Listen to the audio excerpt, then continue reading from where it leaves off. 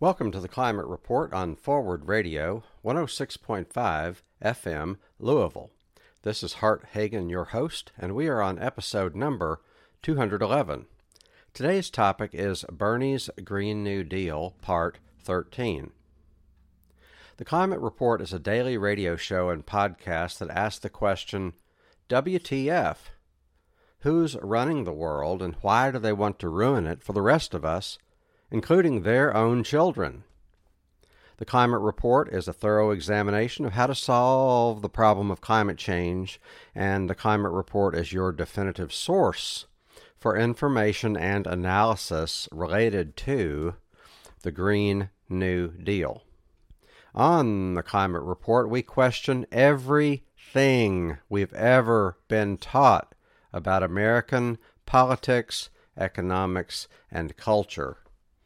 The views expressed are those of the speaker and no one else. If you have any comments, questions, or feedback, please email info@The Climate Report. Now, let me say something about this comment I have here. On the Climate Report, we question everything we've ever been taught about American politics, economics, and culture. Most of my life, I was a conservative, sometimes a far-right conservative, socially and or economically. Then for about 10 years, I was an independent, and only in the last year and a half or so have I come to this place where I'm questioning everything I've ever been taught about American politics, economics, and culture. So, this is not something I was taught by my parents or the news media or any educational institution I ever attended. Just for what it's worth.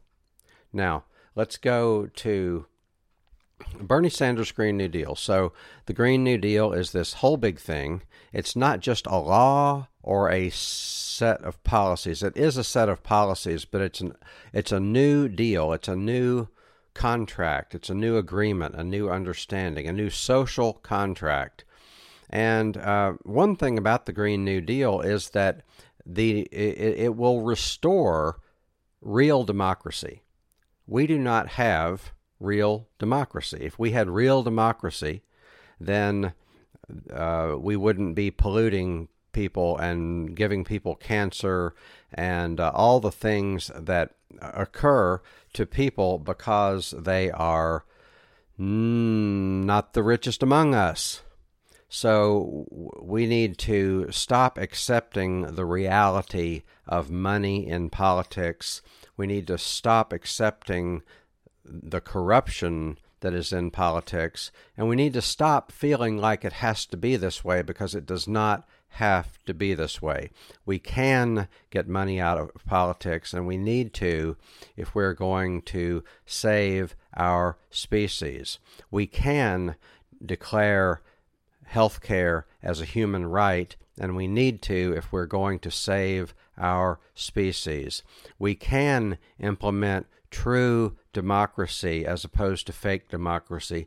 We can implement true democracy if we are going to save our species. The list goes on and on. We can get rid of this phony drug war and legalize marijuana and end mass incarceration, end for-profit prisons, end the prison industrial complex, and we must if we are going to save our species. We can end war as the primary means for the United States to resolve international conflicts, and we need to if we're going to save our species.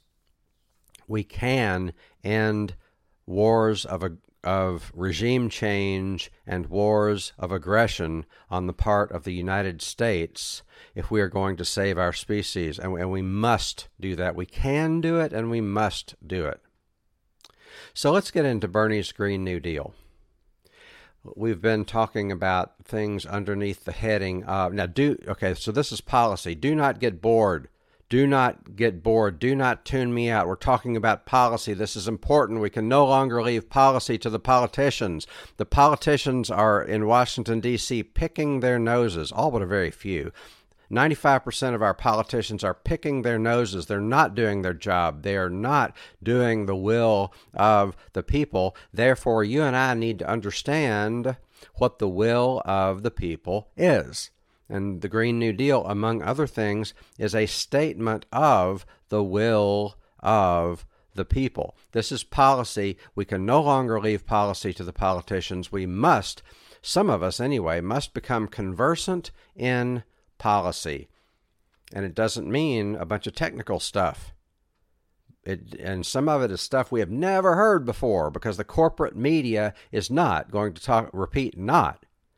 talk about common sense analyses of public policy. The corporate media is not going to tell you all of the ways that you're getting screwed because of the sham politics that we have and the sham economic ideologies that we have.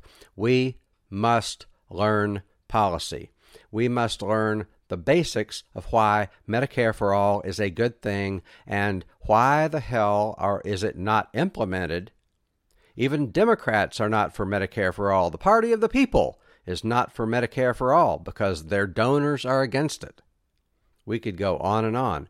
The Party of the People, the Democrats, is not for peace. They are for war because their donors are for war.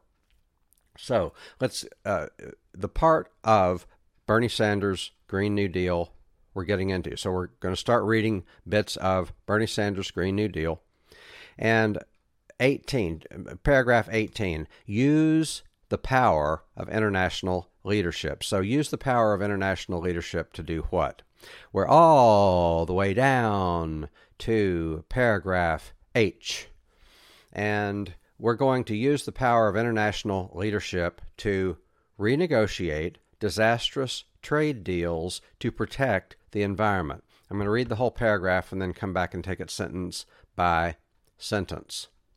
Not only have agreements like NAFTA and permanent normal trade relations with China outsourced millions of American jobs, they have allowed corporations to outsource their pollution. Trade deals have been written in secret by billion-dollar companies to give polluters special handouts and protections, as well as the right to sue governments that pursue stronger environmental protections. Under a Sanders administration, this will end. Trade deals will be renegotiated to ensure strong and binding climate standards, labor rights, and human rights with swift enforcement. So, let's take the first sentence. Not only have agreements like NAFTA and permanent normal trade relations with China outsourced millions of American jobs, they have allowed corporations to outsource their pollution. So the thing about NAFTA and the World Trade Organization and the permanent normal trade relations with China is that these agreements are called free trade, but they're anything but free trade. These agreements are not of the people, by the people, for the people. These agreements are of the wealthy and corporations, by wealthy people and corporations, and for wealthy people and corporations. So, if you know the impact of these agreements, you will know that labor, organized or otherwise, the rights of labor are not represented in these agreements. The rights of the environment is not represented in these agreements. So let's take, for example, an auto company. Why would an auto company want the freedom to go to Mexico to assemble its parts there? Because it can do it cheaper, because it helps profits. It has nothing to do with the rights of labor.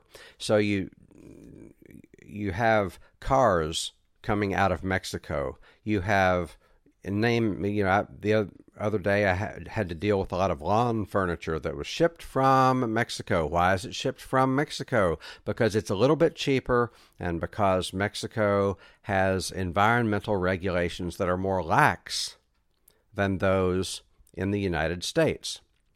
So having all of this international trade going on, it's bad for the environment, it's bad for labor, but it's good for profits.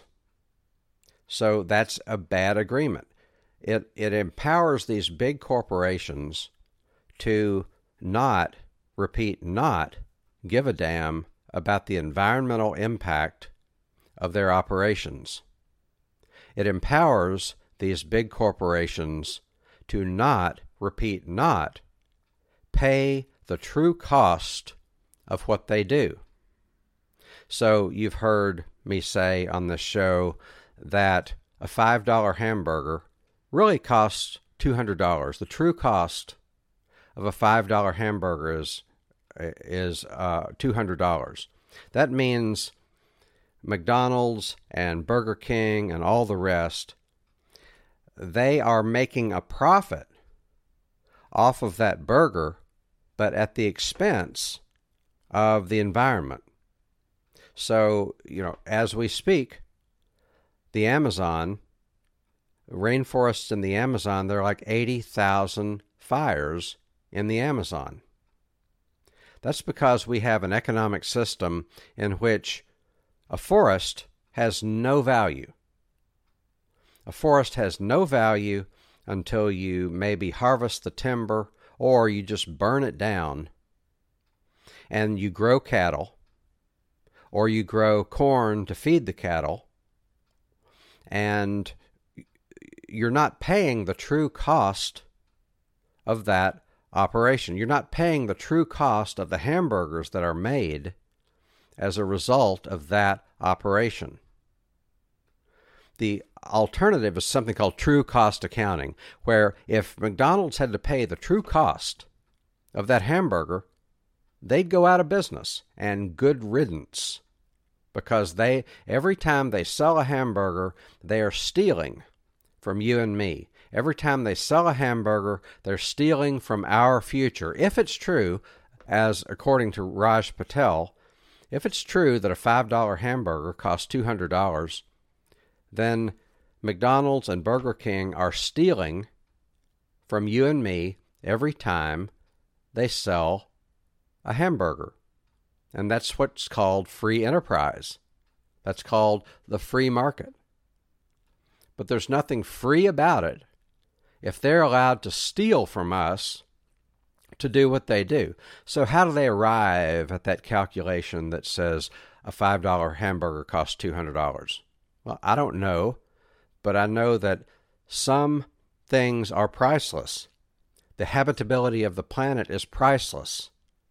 If Burger King and McDonald's are burning, or their contractors, maybe not the corporation directly, but maybe the people, whoever is growing the meat that they sell, if whoever is growing the meat is allowed to burn rainforests in order to grow cattle for hamburgers, and if they have to burn rainforests to do it, then they're burning a priceless asset. They are allowed to destroy an asset that is priceless. So that $200 maybe should be doubled. Maybe the true cost of a hamburger is $200. Maybe the true cost of a hamburger is $100. Maybe it's $500. Maybe it's infinite. Maybe there is not a price high enough. And it's not just hamburgers. It's automobiles, it's airplanes, it's oil.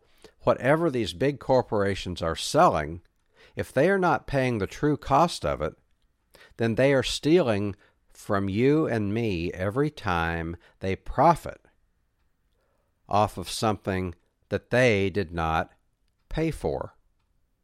So NAFTA and the World Trade... So this paragraph is about NAFTA, about the U.S. China trade agreement, about the World Trade Organizations. These agreements are written by and for the big corporations. These big corporations are not paying the true cost of their activities. If they were to pay the true cost of activities, they wouldn't be in business. And guess what? If they went out of business, if fast food restaurants all of a sudden couldn't operate anymore because they had to pay the true cost of what they sell, then there would be more opportunities for local restaurants. There would also be more opportunities for local organic farms. There would be opportunities for local cooperative groceries, customer-owned groceries, because these are more sustainable local alternatives to the huge multinational corporations. The huge multinational corporations have the effect of displacing their competitors. Contrary to what you may have been taught, capitalism does not thrive on competition.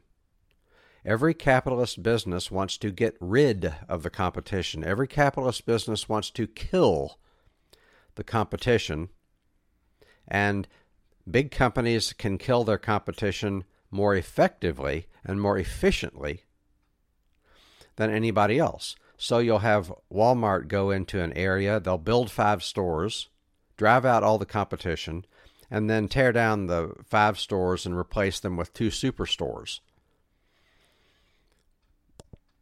Maybe they don't tear down all 5 stores. Maybe that's not an exact scenario, but I do know that Walmart has been known to open stores, drive the competition out of business, close a couple of stores, and take 2 of those stores and expand them into superstores. Starbucks does the same thing. If there's a Starbucks on every corner, which is an exaggeration, but if there's a Starbucks everywhere, it's harder for local coffee shops to stay in business. We would do well to encourage local businesses and discourage the multinational chains that just have the effect of driving the competition out of business. One way that they drive the competition out of business is through low prices. One reason they have low prices is that they do not pay the true cost of the goods that they sell. So that's why these trade deals are problematic, because they give advantage and favoritism to the big multinational corporations. If General Motors can save a nickel by moving its operations to Mexico, they'll do that. Maybe that's an exaggeration, but if they can save some money, if they perceive that they can be more profitable by moving their operations to Mexico, then they will do that. And that is not good for the economy. It's not good for the economy that most people live in. It's not good for the economy of Main Street. It's not good for the economy that is good for workers. It is good for the economy that's good for Wall Street.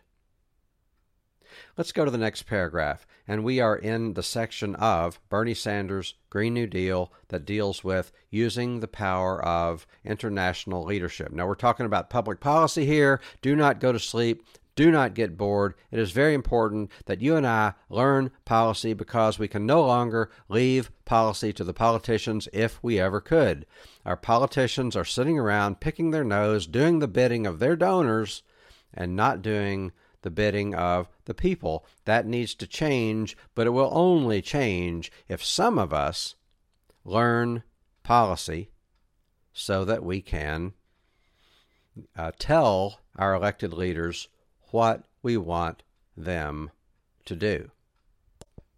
Now, the last paragraph in the section that includes using the power of international leadership says that we're going to end overseas fossil fuel financing. The federal government currently supports investments in fossil fuels through the World Bank, the International Monetary Fund, OPIC, that's OPIC, the Export-Import Bank, and other multilateral institutions. These international investments are consistent with a goal to curb the global climate crisis and must end. They're inconsistent. These international investments are inconsistent with a goal to curb the global climate crisis and must end. A Sanders administration will lead these international financial institutions in advancing the equitable adoption of sustainable energy across the planet. So not only does the federal government currently subsidize fossil fuels 6 times more than subsidizing of renewable energy, which is exactly the opposite of what we should do. So not only does the federal government subsidize fossil fuels 6 times more than renewable energy, we also have these banks and monetary funds that have been up to no good for decades. The World Bank and the International Monetary Fund have been doing damage for decades. I suggest that you read Confessions of an Economic Hitman by George Perkins. It's an excellent book. It tells how these international the U.S.-run monetary funds are just used to do a lot of damage in other countries. You know, they find a few corrupt people in each country, and they ruin a country's economy so as to enrich a few oligarchs. And a lot of this is done through industries that pollute heavily. So, you know, if you have a bank, anywhere, if investing in fossil fuels, investing in oil exploration, investing in coal mining, investing in fracking, these banks, these international monetary funds, and Goldman Sachs and all the big, huge banks that are too big to fail and too big to jail, they are heavily into investment of new exploration. We do not need to be supporting that. We do not need to be supporting it financially. We do not need to be supporting it through financial mechanisms. We do not need to be supporting that through trade deals. So Bernie's Green New Deal says we're going to end the investments of these international institutions in fossil fuel exploration, and no doubt they're investing in building pipelines, et cetera, et cetera. The exact opposite of what needs to be done. If anything, they need to be investing in solar power and stuff like that, but I would rather they not even be involved in any of that. We need to get rid of the illusion that says these banks are anything but parasitic. The big banks are parasitic. The International Monetary Fund.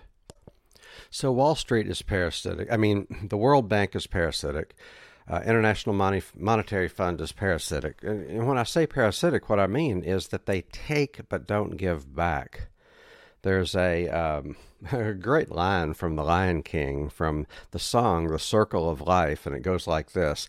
Some say eat or be eaten, some say live and let live, but all are agreed as they join the stampede, you should never take more than you give.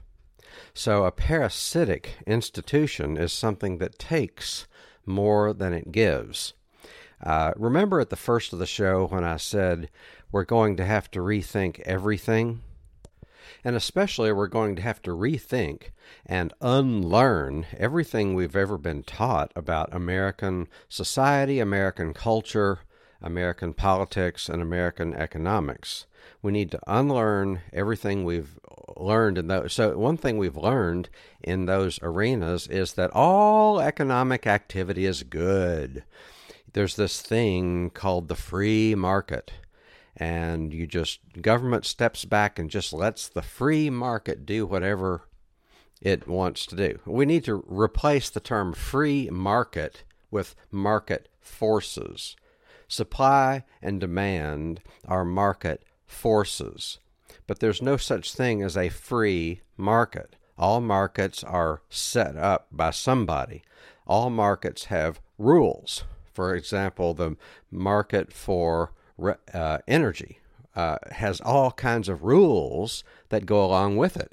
The government takes sides as far as what kind of energy it's going to support, and it often takes the wrong side, and that's what Bernie is saying here in his Green New Deal. He's saying the World Bank takes the wrong side on the market for energy, and the International Monetary Fund takes the wrong side on the market for energy. And when they do that, what they do is artificially encourage the use of fossil fuels by providing financing for fossil fuels, which is the exact opposite of what we need. The free market is supposed to be something that, government just gets out of the way and lets business do what it wants. But when you get out of the way and let business do whatever it wants, then what happens is other people are impacted. So in economics, when other people are impacted, that's called externalizing the cost. So there are costs associated with the production and sale of oil and other fossil fuels. But there are costs that are not borne by the seller of the fossil fuels. So, for example, when you buy a car and run a car and emit carbon from the car, then that goes along with an endless stream of pollution. I'm not saying you should feel guilty for having a car, because we need to go to the top and change things systemically. And the last thing we need to do is to be blaming the consumer. The last thing we need to do is be telling the consumer that they should feel guilty for doing what comes naturally, which is to seek out convenience and thrift and bargains and to pursue your goals. Consumers should be free to pursue their goals, and we shouldn't be blaming consumers for this mess that we've got, because consumers did not create this mess that we've got in terms of the climate. Consumers did not create this mess that we've got in terms of the environment. So I'm not saying we should blame consumers, but when auto companies push cars, that has a cost, and they're not paying the true cost of cars. When oil companies push oil, they are not paying the true cost for that oil. And you could go on and on. When hamburger companies push hamburgers, they're not paying the true cost of those hamburgers. So we need to get to something called true cost accounting. And true cost accounting means you regulate oil companies. We need to regulate them out of existence. We need to take the hamburger companies and regulate them out of existence. If we have hamburgers at all, they need to be done in a way that is much, much, much, much, much, much more sustainable, because burning the frickin' Amazon is not sustainable. And the people standing in line at McDonald's wanting a lunch are not responsible for burning the Amazon. They're responsible for wanting a meal. But what we need to do is to change the system in which food is delivered, and change the system in which we get energy. So that's about all the time we have. We will pick up next time where we left off this time. If you have any questions, comments, or feedback, I would love to hear from you. Email info@theclimatereport.net.